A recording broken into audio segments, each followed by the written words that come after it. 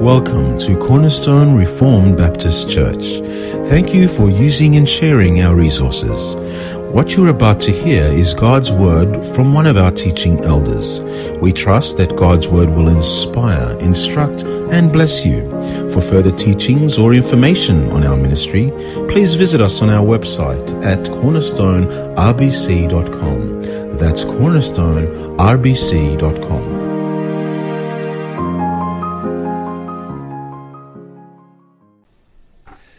Brothers and sisters, it is no surprise to any of you that the book that you have in your hand and the book that I have here that I've read from this evening is indeed the Word of God. It is an incredible blessing. If you are in the Lord, you understand these words. It is an incredible blessing to our hearts that the God of all the universe, the God that is above all, the God who has no beginning and who has no end, was pleased to reveal himself and his word to your soul and mine through this book that he has providentially preserved through the ages. And within this book, we have an Old Testament and a New. We've been working our way through the Old, and we've also been working our way through the New in several portions of the New. And we know that there are the Gospels in the New Testament. These are books that speak to the earthly ministry of our Lord and our Savior, Jesus Christ. And what a blessing it is to have 4 such Gospels. We have Matthew, and we have Mark, and we have Luke, and we have John. Each of the Gospels is uniquely written by a different author, inspired by the Spirit of God to produce the final result, which is the Word of God. Now, Matthew, Mark, and Luke we know as the synoptic Gospels. That comes from the same word, root word, as synonym, the same, because much of the content in Matthew, Mark, and Luke, much of the content is found one with the other. Very similar content. Although, having said that, they are not exactly the same, because as I said earlier, different authors wrote these books under inspiration of the Spirit. So they did have different perspectives and different emphases on the book, and we are all the more richer for it. But then you have the Gospel according to John, and we've been working our way through the Gospel according to John for 4.5 years thus far. And the Gospel according to John stands on its own, not in inspiration, but in uniqueness. Because the Gospel according to John is unique in so many of its aspects. Much of what is contained in the Gospel of John, the 4th Gospel in your Bibles, is unique to the Gospel according to John. And as we've worked our way through the Gospel, in particular when we began earlier, around 4 years or 4.5 years ago, I labored to show you some of the key differences that make the Gospel according to John unique in and of itself in relation to the Gospel of John, in relation to the other synoptic Gospels. In John, for example, we have unique accounts and unique narratives that are not found in the synoptic Gospels. Out of all the wonders and the signs and the miracles that Jesus performed, the many that we have recorded for us in Matthew, Mark, Luke, in John, the Gospel according to John, the apostle has chosen to record only 7 such miracles. And from the 7, 5 are unique to this Gospel. What else is unique in this Gospel? What else is unique is the great I am statements from the mouth of our Lord. 7 of such. And in fact, if we look at the content of what Jesus is explaining and teaching as he directs the attention of the crowd to himself when he declares I am, a lot of that teaching is actually found within the rest of the New Testament. But the I am statements are unique to the Gospel according to John. There are many narratives, and we can go on, but I know that you get the point. But the point I'm trying to make is there's a reason. There is a reason why, under inspiration of the Holy Spirit, the Apostle John has recorded some details for us in the Gospel that bears his name, and not others. Some miracles and not others. Some narratives and not others. From his own mouth, in the last verse of this Gospel, John himself says that if he was going to record all that Jesus said and did, all the books in the world could not contain them. Last verse of the Gospel of John. Under inspiration of the Spirit, the content that we find that fills this book called John, it's there for a reason. 21 chapters, and the Spirit of God carried John to write and to author what we have before us in the great I am statements, in the miracles that he's recorded, in the narratives and the events that are here and may not be anywhere else. And I submit to you, primarily on the apostle's mind in so far as the purpose. There are many, but I think primary among the purpose in his heart, from what we can see, that he intends his reader to see and to understand and to acknowledge, as you and I, and throughout all the ages, we read this fourth gospel, is he wants you to acknowledge. He wants to convince your heart that this Jesus that he speaks of is no mere man. He's no mere man. Jesus is not simply a wise sage speaking pithy sayings. He's not merely a good man who's shown people how to live his life and just do what I say and do what I do and you'll live your best life. You'll live a meaningful life. And he's not merely a prophet, merely a mouthpiece or an instrument to speak the words of God. The Gospel of John and John himself, he labors to have in the book that bears his name, to portray and to reveal that Jesus is divine. He said Jesus Christ is divine. He's more than a mere man. He is the God-man. Why, he has said as much, hasn't he? The purpose statement that we've gone into so many times. If you need to know the purpose statement for which the Apostle John, why he wrote this gospel, he actually reveals that to us. If you remember, and we've gone there many times, John chapter 20, verse 30 and 31. Let me read it to you. There the Apostle John says, "Now Jesus did many other signs in the presence of the disciples, which are not written in this book, but these are written so that you may believe that Jesus is the Christ, the Son of God, and that by believing you may have life in his name." The long-awaited Messiah, the long-awaited Christ, the one that Israel had been anticipating for centuries has come. The anointed of God, he has come. He has come. And John is saying he is the Son of God. You read about him in the Old Testament. It was pointing to this Messiah to come. And I'm here to declare to you that this Christ has come and he is the Son of God, one in essence with God, one in being with God. This Jesus is God, and you need to believe in this Jesus.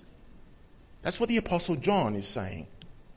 You need to believe in this Jesus. Because this Jesus is God.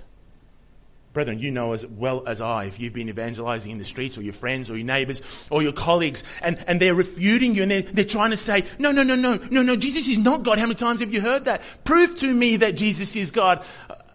Take them to the gospel according to John. All the New Testament proves and testifies that Jesus is God. Don't get me wrong, but almost every page in the Gospel according to John, almost every word, every teaching, every claim of our Lord in the Gospel according to John speaks to the deity, the godness of Jesus Christ. Take them there, because without effort, there's evidence on every single page that Jesus is indeed God. He's divine. Such a glorious truth. Such an essential truth. Your salvation and mine is rooted upon this Jesus being God in flesh. If Jesus is not God in flesh, this activity that we're doing is completely meaningless. You can believe a lot of things, or you cannot believe a lot of things, is probably a better way of saying it, but if you don't believe that Jesus is God, you're believing in another Jesus altogether. Because the Jesus of the Bible is deity, is divine. He is the God-man. Praise be to his name. This is an amazing truth. It is a glorious truth. But let me submit to you, if that's where you stop, if that's where your understanding of Jesus comes to an end, you're selling yourself short. Because as essential as it is to believe and to acknowledge the deity of Jesus Christ for your salvation and mine. As I said earlier, it is absolutely necessary to believe that he is divine, truly God and truly man, that he is flesh and blood, but he's also God. But it's just as essential that you and I acknowledge that Jesus Christ is truly man as well. That he's a man, that he's a man, that he's human just like you and I. He has a real body and he has a real soul. That he's both truly God and he's truly man. It's true from the onset. The Apostle John, from the very onset, is trying to show the world and reveal and persuade all who read this gospel that Jesus is indeed God, that he's the eternal God, and on display is the only true God who became man. But also what we find in this gospel indeed is that this Jesus is not only 100% fully God, but he is also fully man. And we as Christians need to acknowledge both truths, beloved. It is essential that we acknowledge both truths. And this is incredible, that God became flesh. In the first book, in the prologue, the Apostle John wants to make you aware of what this book is going to be about when he says, in the beginning was the Word, and the Word was with God, and the Word was God. And before you know it, you get an indication of where John is taking us with this book, right? You get an indication where he's taking us in this book. But then you go down to verse 14 and you hear, and the Word became flesh and dwelt among us. Yes, he is the eternal God, but the eternal God became flesh. Brothers and sisters, this is so incredible to the mind. That the divine took on humanity. Hear this, that the Creator became a creature. I'm going to say that again. Because it should move you, it moves me. That the Creator became a creature. And he actually shared in our humanity. He actually became fully intimate with the human experience. And still is.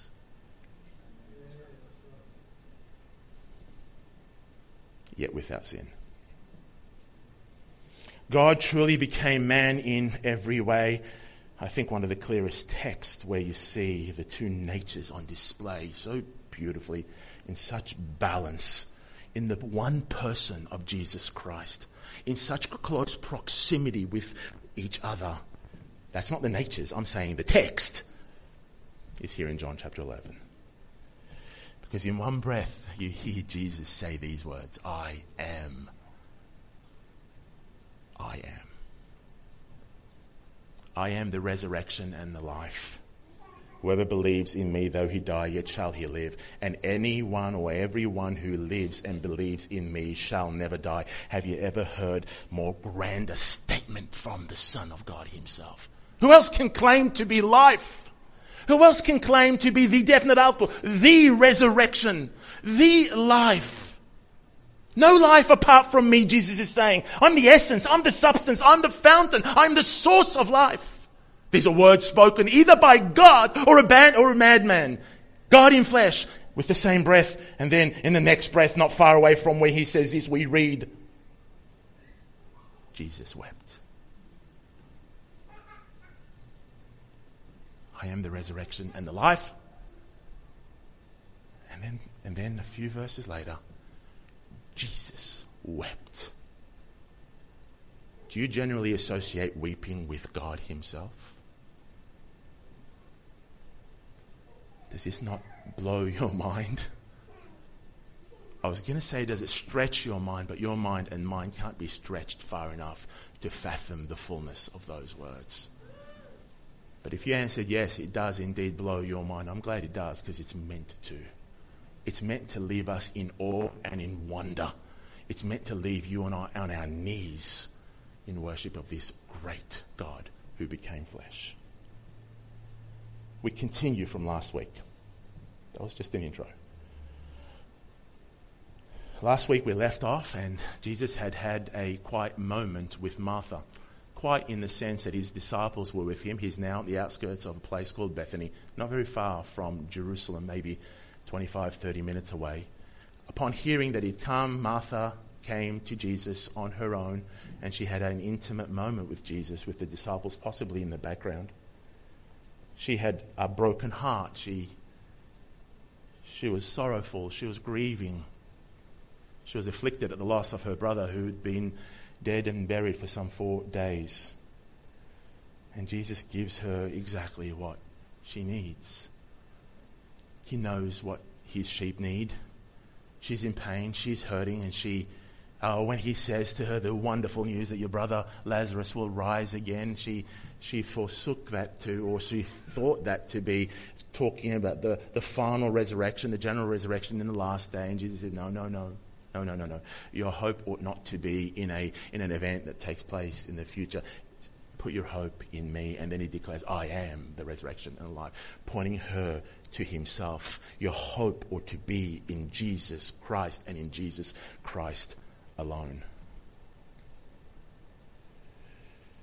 And then we're told, verse 28, that Martha departs from there after Jesus asks her if she believes. And you remember what she responded, that beautiful, yes, Lord, I believe that you are the Christ, the Son of God, the one coming into the world. And it ends there. We don't know what took place. After that, there's no response from the Lord Jesus himself. But then we're taken to verse 28, and we're told after these things, Martha then goes to Bethany, back to the home. We don't know how far they are, but she goes back into the village, back into the town, and she goes there to bring her sister to come back and speak to the Lord. She says, the teacher is calling you to come and to come to him.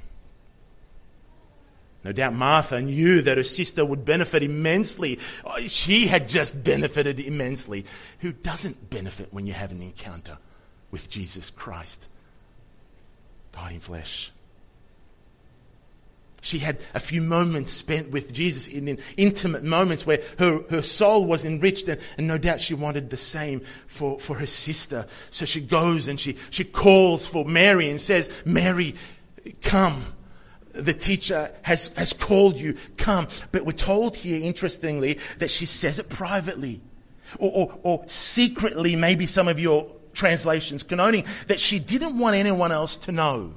So she's gone back into a home where Mary was, and all the other Jews and the people there consoling her, a number, we don't know how many, but there's many, the Apostle John says. So there's a good number, and she goes back and she probably whispers in her ear because she doesn't want anyone else to know. Why is that? I don't know.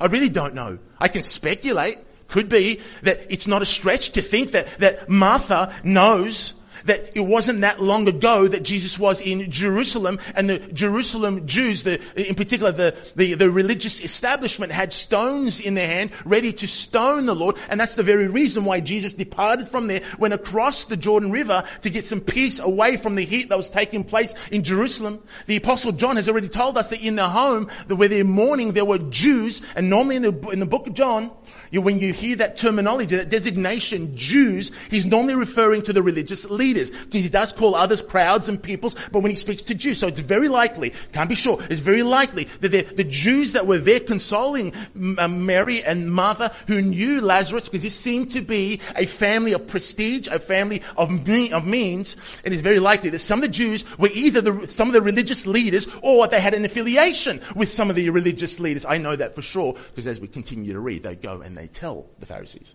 of what had taken place. But that's a sermon for another day. So is it possible that Martha had known that Jesus was number one on the hit list of the Jews, and she didn't want to make a scene, didn't want anyone to know? As I said, it could be, but I don't know. I can't be sure, but I know this. Either way, that plan doesn't work if that was the plan. Because the secret doesn't stay a secret for very long. Because when Mary hears from the lips of Martha that Jesus is here and he's calling to see her, calling to speak to her, then she immediately rises from her seat, and she immediately, hastily goes out of the home and goes towards the Lord. And all the other Jews that are in the home follow her. Why? Because we're told they thought that she was going to the tomb to weep and to mourn. So they wanted to follow her, maybe to support her, maybe to weep and mourn with her. But take note. How did Martha address Jesus to Mary? Have a look at your Bibles. You tell me. How did Martha address Jesus to Mary? Teacher. We know that his family was intimate with Jesus. We know they had a very strong relationship. Even when they called Jesus about Lazarus, said the one you love is ill. So there was an intimacy with his family. On previous occasions, like in the previous 5 or 10 minutes that she spent with the Lord, on 2 occasions, she refers to Jesus as Lord. Remember, Lord, if you had been here, my brother would not have died. Yes, Lord, when asked, do you believe? Yes, Lord, you are the Christ, the Son of God, the one coming into the world. She's addressed Jesus as Lord on 2 occasions, and the addressing of Lord is Kurios, Master, or it could be God himself, because that is the designation given to God, Yahweh, the Tetragrammaton. And it could be that. But why is it now when she goes to call her sister, she doesn't say Jesus has come, but the teacher? The instructor in the Greek. The teacher has come. That's interesting. Do you think perhaps that the moments that she spent with the Lord, her heart was so taught by his profound truths that Martha felt that Mary needs to hear these truths? That she so desired that her sister, who is weeping, who's grieving, who's in the same sorrow as herself, that she comes and meet with Jesus, because whatever Jesus said to her has taught her heart, because Jesus knows what his sheep needs. No doubt Martha has departed from the presence of the Lord much richer as a result of the teaching of the sublime truths that Jesus taught her heart when he said, I am the resurrection and the life, Martha. Don't look over there. Don't look for an event. Look to me. I am. Look to me, Martha. A truth that she could anchor her hope upon. Martha needed to hear that, beloved. Jesus knew what Martha needed. Jesus is a good shepherd. He knows how to feed his sheep. No doubt Martha recognized this, and she wants her grieving sister to be comforted by the same teacher, by the one who speaks the word of God, the one who speaks words of consolation. Unlike the empty talk you get when people come and pat you on the back and say, she'll be right, mate. Jesus doesn't speak empty words. There's no guarantee that she'll be right. And I know we're well intended. But the fact of the matter is, God's people want to hear truth. And truth that points their eyes back to Jesus, because Jesus alone is in whom we anchor our hope, our trust, our security, our comfort, our rest. Only in Christ. But here's the interesting thing. The encounter Jesus has with Mary, she comes and she throws herself at his feet. It's quite often you'll see this Mary is at the feet of the Lord. That's a wonderful posture. To be at the feet of one is an endearing posture.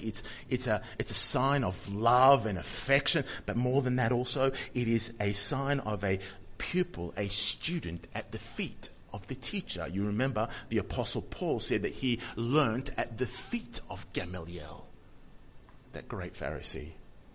She's at the feet of the Lord, and no doubt Martha has brought her back and said, the teacher wants to come and see you. Come. But this is the interesting thing. We're not told of a single word spoken from the lips of Jesus to Martha, to Mary. We're told of what he says to Martha.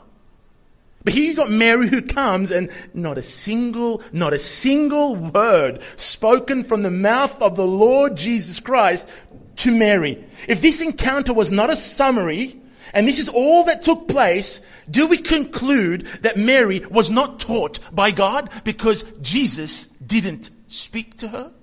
Can we conclude that? Was she not also sorrowful? Was she not also in grief? Was she not also afflicted by the pain of losing her own brother? Did she not also need console? comfort? Was Jesus not aware of her great need in the moment, as he was aware of the great need of Martha and gave her what she and her heart needed in the moment? Was he not aware of the great need of Mary in the moment? Beloved brothers and sisters, if that's what you're thinking, you are on the wrong page. Because although Jesus did not utter a single word, he taught Mary some incredible truths. And he taught her exactly what she needed to hear. Truth that wasn't actually spoken with words. Truth spoken with his own tears. Mary's in great pain. The turmoil of her heart and her mind, what's running through a person who's just lost a loved one it's difficult. She'd come to the Lord, and when she came, her first words, you remember, were exactly the same as Martha. Lord, if you had been here, my brother would not have died. A mix of complaint, perhaps, but also, as I said a few weeks ago when we addressed Martha's words, and I'm not going to do them again this evening, there is faith in her words. There is faith in her words. But a faith that needs to be strengthened by our Lord, and he will. Her tears flowing from her cheeks. And at the same time, her followers, we're told, not only is she weeping, but those who followed her, those who came out of the home with her, they're also weeping, we're told. And then we're told these words. Jesus was deeply moved in his spirit and greatly troubled. Jesus was deeply moved in his spirit and greatly troubled. And the description given by the apostle of the disposition of the heart of our Lord in verse 33 is not one of little impact, right? Look at those descriptive words. Deeply moved in his spirit and greatly troubled. This is major disturbance. This is major stirring up within the soul of our Lord. Something major is taking place. This is no minor emotion.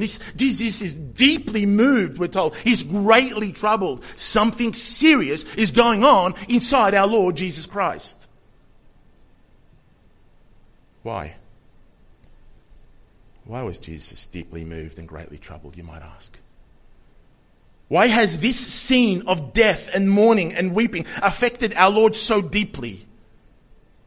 Mary arrived with a swarm of others. We know that. She was weeping and so were they, maybe even wailing. In this day, we know that there could have been even professional mourners. It was expected by even the poorest of people in this day to hire professional, 1 or 2 or 3 professional mourners who would mourn and sing dirges and play flutes, and they would appeal to people's emotions. There's real emotions because someone has really died and someone has passed, and there's really people hurting, but what they would do is just try to prolong the emotion through professional mourning and other things to elicit the emotion into the situation. But the truth of the matter is there's real pain in that place. Mary and Martha, they've lost their brother. This is real sorrow. This is real grief. Their loved one is gone, no more to be seen in this age. The pain of separation, beloved. The indiscriminate hand of death that comes barging in one's door. He comes uninvited and robs loved ones of their husbands. Death robs loved ones of their wives. Parents of their sons and daughters, robs people of their mothers and their fathers, robs people of their sisters, and as in this case, their brothers. Death is not a respecter of persons. No matter the financial status, no matter the position, no matter the prestige, no matter how much money you have in your bank, how good your health is, your age, your sex, your color. It doesn't matter. Death's long arm will reach all, and often it reaches those who least expect it. Death creates separation, and all too often it comes with a great deal of suffering, far more difficult than most can bear. Having to live the rest of one's life in this age without the company of the one they love so dearly. That's painful. Is Jesus deeply moved and greatly troubled? They're the words we've been given. in the same way as the rest? Is this the reason why Jesus is deeply moved? Because the rest are mourning, the rest are weeping. Is Jesus weeping for the same reason? Because he'll miss Lazarus like the rest? Beloved, your answer has to be no at this stage. If the tears of our Lord were shed because he'd miss Lazarus in the same sense of these people who think at this stage they'll never see him again in this age, then the tears of our Lord would actually be disingenuous. Because Jesus knew from the very beginning that he was going to raise Lazarus from the dead. Why, before he even made the trek over to Bethany, when he got news that Lazarus is ill, you remember what he said? This will not end in death. In other words, death will not have the final say in this whole situation. But rather it is for the glory of God and the glory of the Son. And he goes on to say in verse 5 and 6 in John chapter 11 that it is also because he loves Mary and Martha. That he'll edify them, strengthen their faith through this process.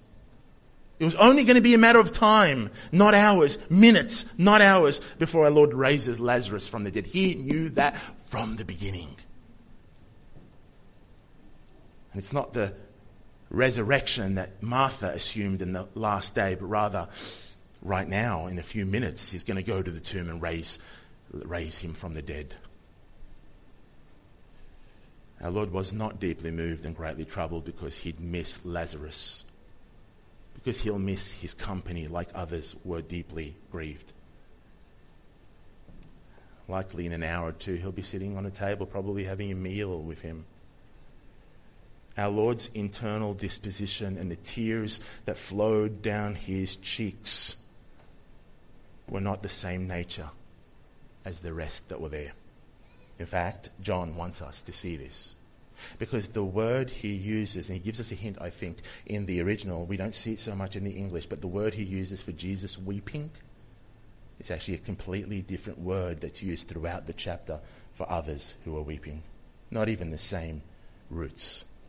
It's a subtle hint, I believe, to affirm that the nature of our Lord's tears are actually different than that of the others who are weeping right there. The audience witnessing the whole ordeal had yet to grasp this reality. I know for sure because of what is written in verse 36.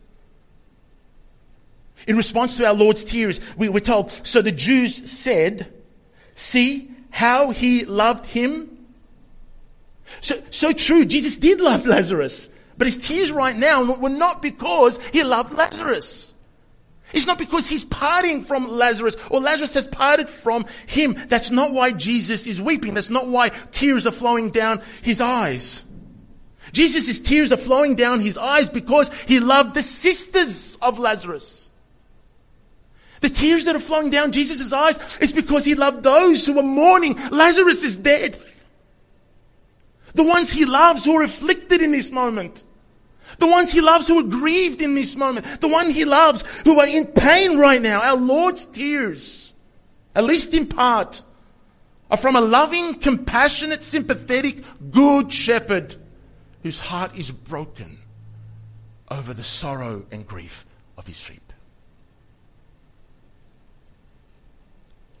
God in flesh, demonstrating his own heart. A heart that is so intimately identified with the pain and the suffering of his own people. Oh, don't miss that point. He's a Saviour who bears our grief and carries our sorrows. Heard those words? Isaiah 53. He's a tender-hearted, great high priest, good shepherd, God in flesh, who became acquainted with sorrow and is able to sympathize in our weakness. Hebrews chapter 4, verse 15. Beloved brothers and sisters, have you ever uttered the words, no one knows what I'm going through? Have you ever been in that dark place where you thought to yourself, no one cares? No one cares. No one knows what I'm going through. Have you ever experienced that sort of self-pity? I have. Let me tell you, there is one who cares. His name is Jesus. He's not indifferent to your pain or mine. Even though he knows the affliction of these girls and those who are mourning that he loves is a momentary affliction that will pass in a matter of minutes. In a matter of minutes, he's going to bring them out of their misery, out of their sorrow, out of the pain. Whatever affliction you're going through, whatever pain, whatever grief, whatever sorrow you're going through as well, it may not be a matter of minutes, but it is momentary. You know how I know this? Because the Bible tells us that this life is like a mist, but eternity is a long time. And I know for sure there is no grief, there's no sorrow, there's no suffering, there's no tears, and there is no death in eternity. Because every one of your tears and mine, beloved, will be wiped. Revelation chapter 7, verse 17. Will be wiped from our eyes in eternity. His heart is broken over those that he loves, and he bears their sorrow, and he bears their grief. You may think you are alone, but you are not alone. You see, Martha needed doctrine.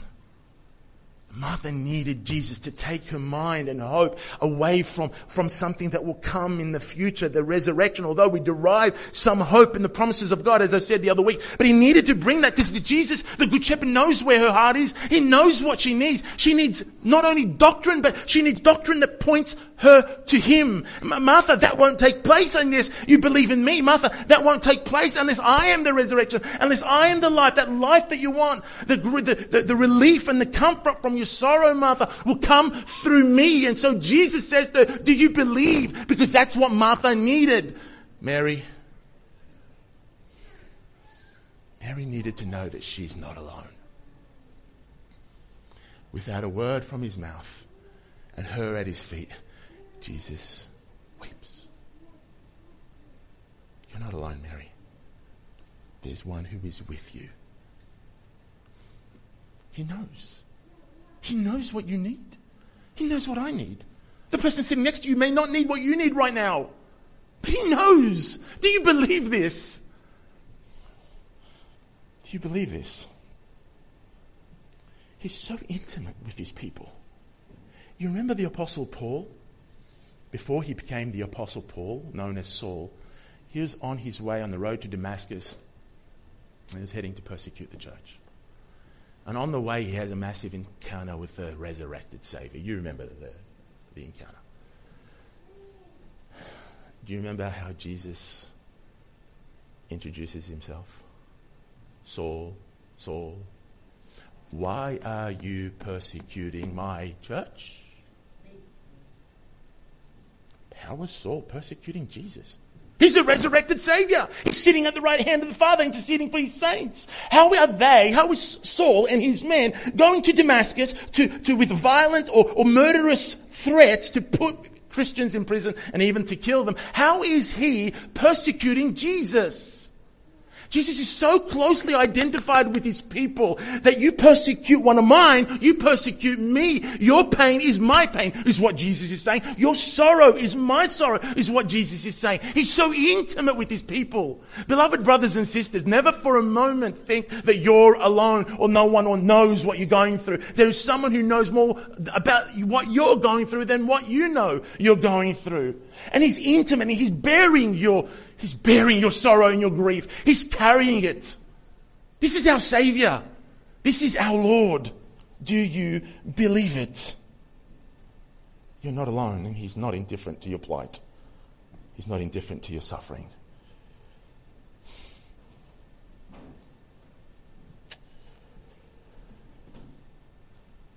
Glorious truth. Our Lord sympathizes with his people. And without even saying a word, I believe he says all that he needs to say to Mary with those tears that are running down his cheeks. But there's more going on here. There's much more going on here in verse 33. In particular, I want us to look at those words, deeply moved in the Spirit.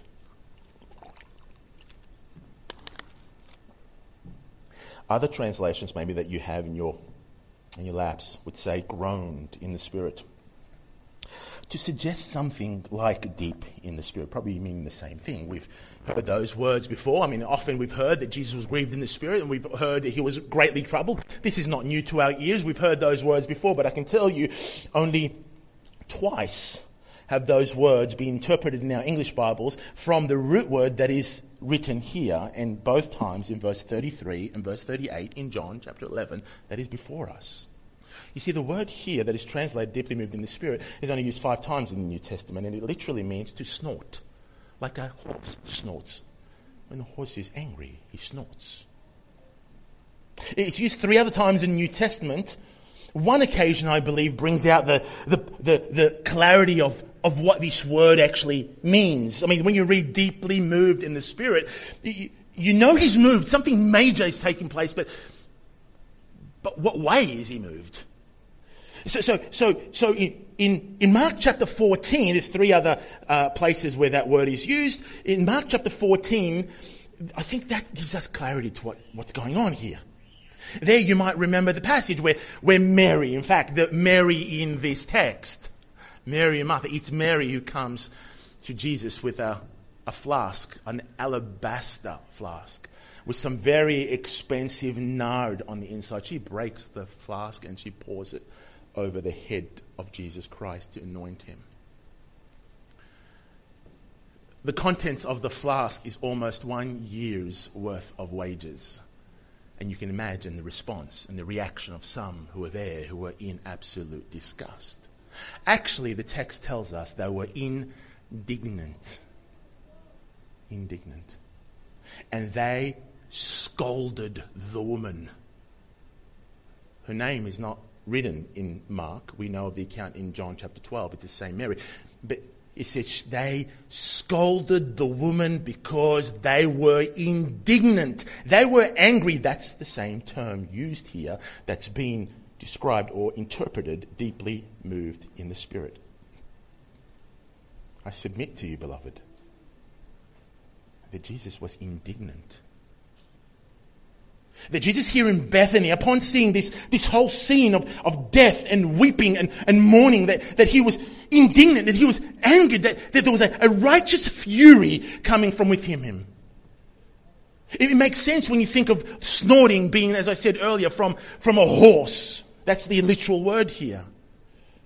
Jesus is beyond being deeply moved. Jesus is angry. But what's Jesus angry at? Why is Jesus so indignant? There's so many things happening in this text. Why is Jesus so indignant? What is it in this setting that has made Jesus so indignant? So outraged at what he's experiencing? Well, we know he's not angry at Mary and Martha.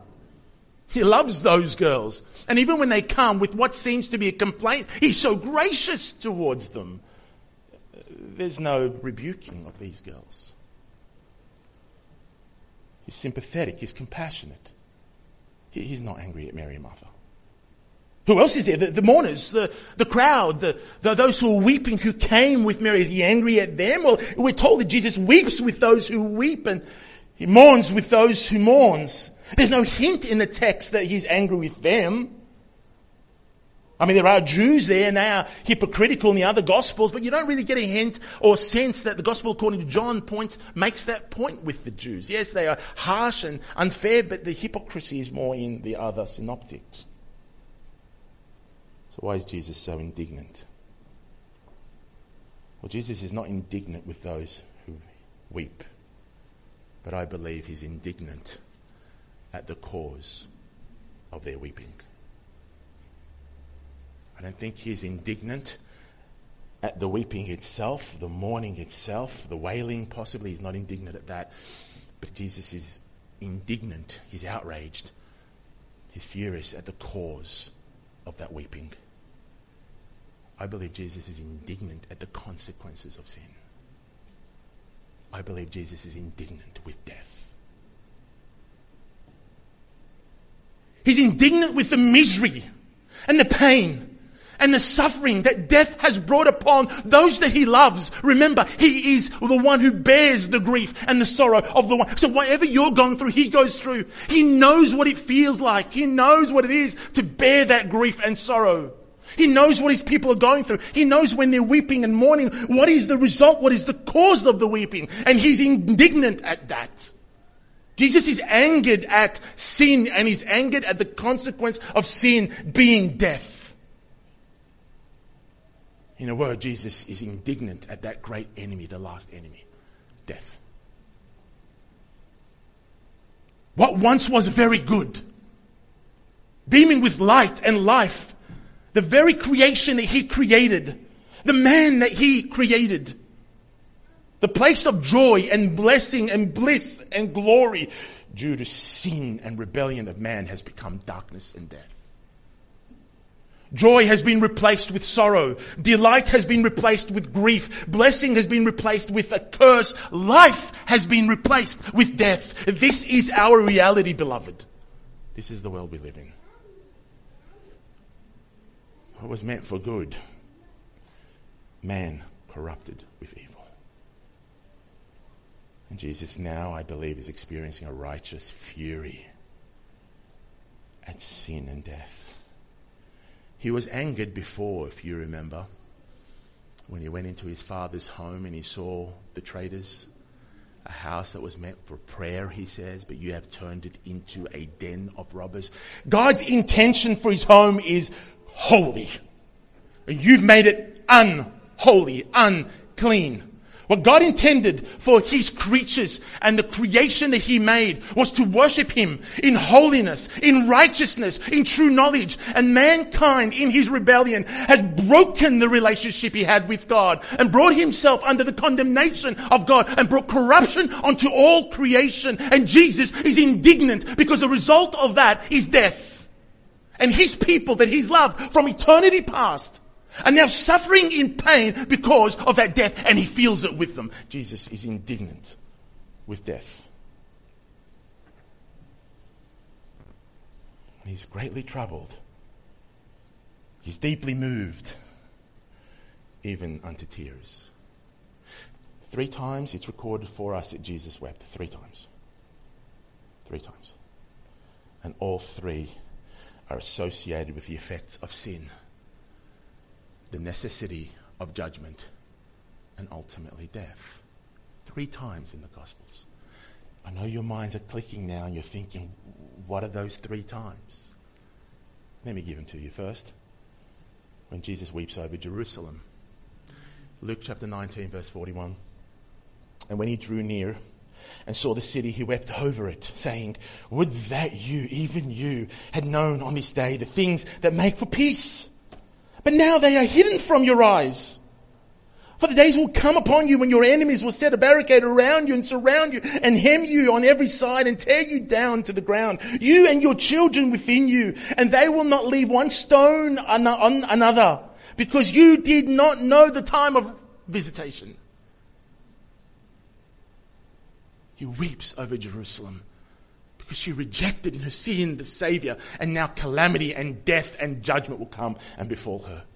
Number 2, Jesus at Gethsemane in that garden when he prays, he weeps there. We're told great drops like blood fell off his head there in Matthew 26, Mark 14 and Luke 22, and even in John chapter 18. They give collections, they give different emphases, different perspectives, but it's the same event.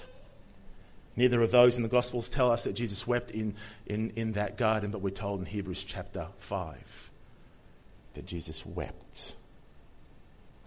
And he gave loud cries. With loud cries, he says here, with drops of blood, with tears and loud cries, he made supplication to the Lord. Why was he in such anguish? Why were those drops falling off his forehead? Why was he weeping? You remember what Jesus was praying about? You remember the cup that he needed to drink? The cup of judgment, the cup that is the result of sin and rebellion of mankind, that he would need to drink in its absolute fullness to bear the wrath of God upon that cross. Not only the physical pain, but to bear the wrath and the righteous indignation of God upon sinners, that he would have to bear that upon the cross, bear the punishment upon the cross, bear the death upon the cross as a substitute on behalf of his people. Jesus wept. And the third time in the Gospels we're told that Jesus wept is here in John chapter 11. Yes, because of the misery and the pain of the suffering that his people are going through, because death has entered into the world as a result of sin. On every occasion we're told the Lord wept. Sin, judgment, and ultimately death is in view. And our Lord is righteously indignant, outraged in his heart, and even moved with tears. The Jews didn't get it. Look at verse 37. You might see it there. I want you to see how far away the ways of God, and I'm almost done, are from the ways of man. Verse 37. Could not he who opened the eyes of the blind man also have kept this man from dying? Interesting words. Likely they're thinking that Jesus' tears are due to the loss of Lazarus. Just earlier they said that how he loved Lazarus, how he loved this man. And they're thinking, so Jesus is weeping right now, his tears are flowing down his cheeks.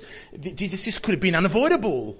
Your tears are unnecessary. You have the power. Why, we already know of that indisputable miracle that you performed only recently, whereby you brought sight to a man who had been born blind. Initially, everyone was rejecting it, but it came to the point where you can no longer reject that truth. And it was made known to everyone that this man who was born blind back in chapter 9, Jesus had brought him sight. Would not the same Jesus have been able to bring back Lazarus, who was deathly ill? Would he have not been able to heal Lazarus? Yes. The answer is absolutely, absolutely yes. He could have, but he didn't. That's the point. He could have, but he didn't. They're thinking this could have been prevented. The tears of Christ, the death of Lazarus, it could have been completely prevented, Jesus. The outcome could have been much better than what it is. Death could have been avoided, is what they're thinking. You don't have to weep, Jesus. Death didn't need to occur. Would the outcome not have been better if death and tears were prevented? That's their thinking. If you only healed Lazarus. Yes, Jesus did have the power to heal Lazarus. But let me ask you, would that have been a better outcome? Ask yourself, would that have been a better outcome? That Lazarus was healed and none of this took place. Would that have been a better outcome? Or is suffering necessary? This is what the world doesn't want to hear. This is what these Jews don't want to hear.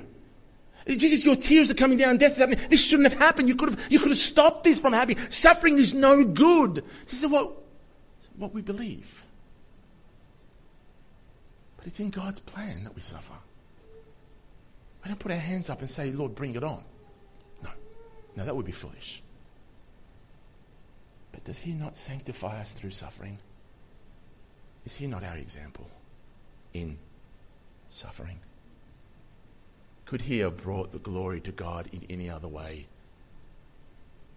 Could these girls be strengthened in their faith as he is now, and then he will once he brings Lazarus from the dead? Would Jesus be known in the fullness of him being the resurrection and the life, apart from him raising Lazarus from the dead? He is that. But the decree of God was that this would go and take place the way it took place. That this is the path that Jesus will take. These are the events that will take place. And the ways of man are not like the ways of God. We think about this and we say, oh, how can we prevent suffering and hardship? We take the path of least resistance. When sometimes the Lord says, no, I'm going to take you through the valley and you're going to feel some of the thorns. But you ought to know, I will be with you every step of the way. And when you get pricked, I will feel it. And when you experience sorrow, I will be sorrowful for you. Your grief, I will experience that grief. I know I can sympathize with you. I've been there. I've gone down that path. And I promise I'll lead you home. I promise I'll lead you home. Jesus wept. Beloved, not only did he sympathize with his people, but he was also indignant at the cause of their pain and their suffering. Let me ask you something. What good is it if someone comes alongside you and says it's okay, but then can do no more? What good is it if I come alongside you and say, don't worry, things are going to turn out well, but I can't guarantee it? What good is it if I come alongside you and try to boost your morale when you're in that dark place because I love you and I don't want to see you in that place, and I just come up to you and say, it's okay, you'll get a better job. It's okay, you'll find a better house. All these things. What's the use of that when my words have no power? He knew what Mary needed, Martha needed, and he gave her what she needed, what her heart needed as the good shepherd. And he fed her soul. He knew what Mary needed. And he gave Mary what her heart needed. And he fed her soul. Here's the thing. He is the resurrection and the life. And everyone in this room has a great need. And he knows what that need is. He knows what the greatest need of his people is. And it's this. You are estranged, alienated from the life of God, dead in your transgression and your sin. And this Jesus can do something about it. And this Jesus has done something about it. He will be met with opposition every step of the way. The Jews said, could you not have healed Lazarus? And avoided the death, avoided the tears. Could you not have done this, that, or the other? His opposition will even come in the way of his own disciples. And I'm not talking about Judas Iscariot. Because when Jesus says those glorious words to his disciples in Matthew chapter 16, after they declare through Peter that Jesus is the Christ, the Son of the living God. After they declared that, and Jesus then reveals to them that he needs to suffer and die and be taken, handed over to the scribes and the leaders, and he will have to die and be buried, and 3 days later he'll rise. You remember Peter's reaction to Jesus? He rebuked the Lord. And Jesus is saying, hold on. This is absolutely necessary that I die, because unless I die, you won't live. Unless I weep in that garden, unless I weep, unless I die, you won't live. I weep so you don't have to weep. I'll bear the wrath of God so that you don't have to bear the wrath of God. And when Peter said, no, Lord, and he rebuked the Lord, you remember what Jesus said? He says to Peter these words. He says, get behind me, Satan. You are a hindrance, for you are setting your mind not in things of God, but of man. You see, the ways of man is to sideskirt any suffering or any difficult paths, but the path of the Lord is for your own good and mine. It's for his glory. The question is, do we believe him? Will we trust in him? Will we set our hope in him? Will we find comfort in him? Are we going to rest in the Lord? Because your greatest need and mine, you cannot fulfill. Only he has fulfilled. And he's done it through the path of suffering that you and I cannot even begin to imagine. And he bore that suffering. He bore your sins, Christian, upon that cross. He bore the wrath of God upon that cross. He bore the curse upon that cross, the shame upon that cross, and he did it vicariously, as a substitution on behalf of sinners like you and I who come to trust in him. This good shepherd knows what you want. Trust him. Let's pray.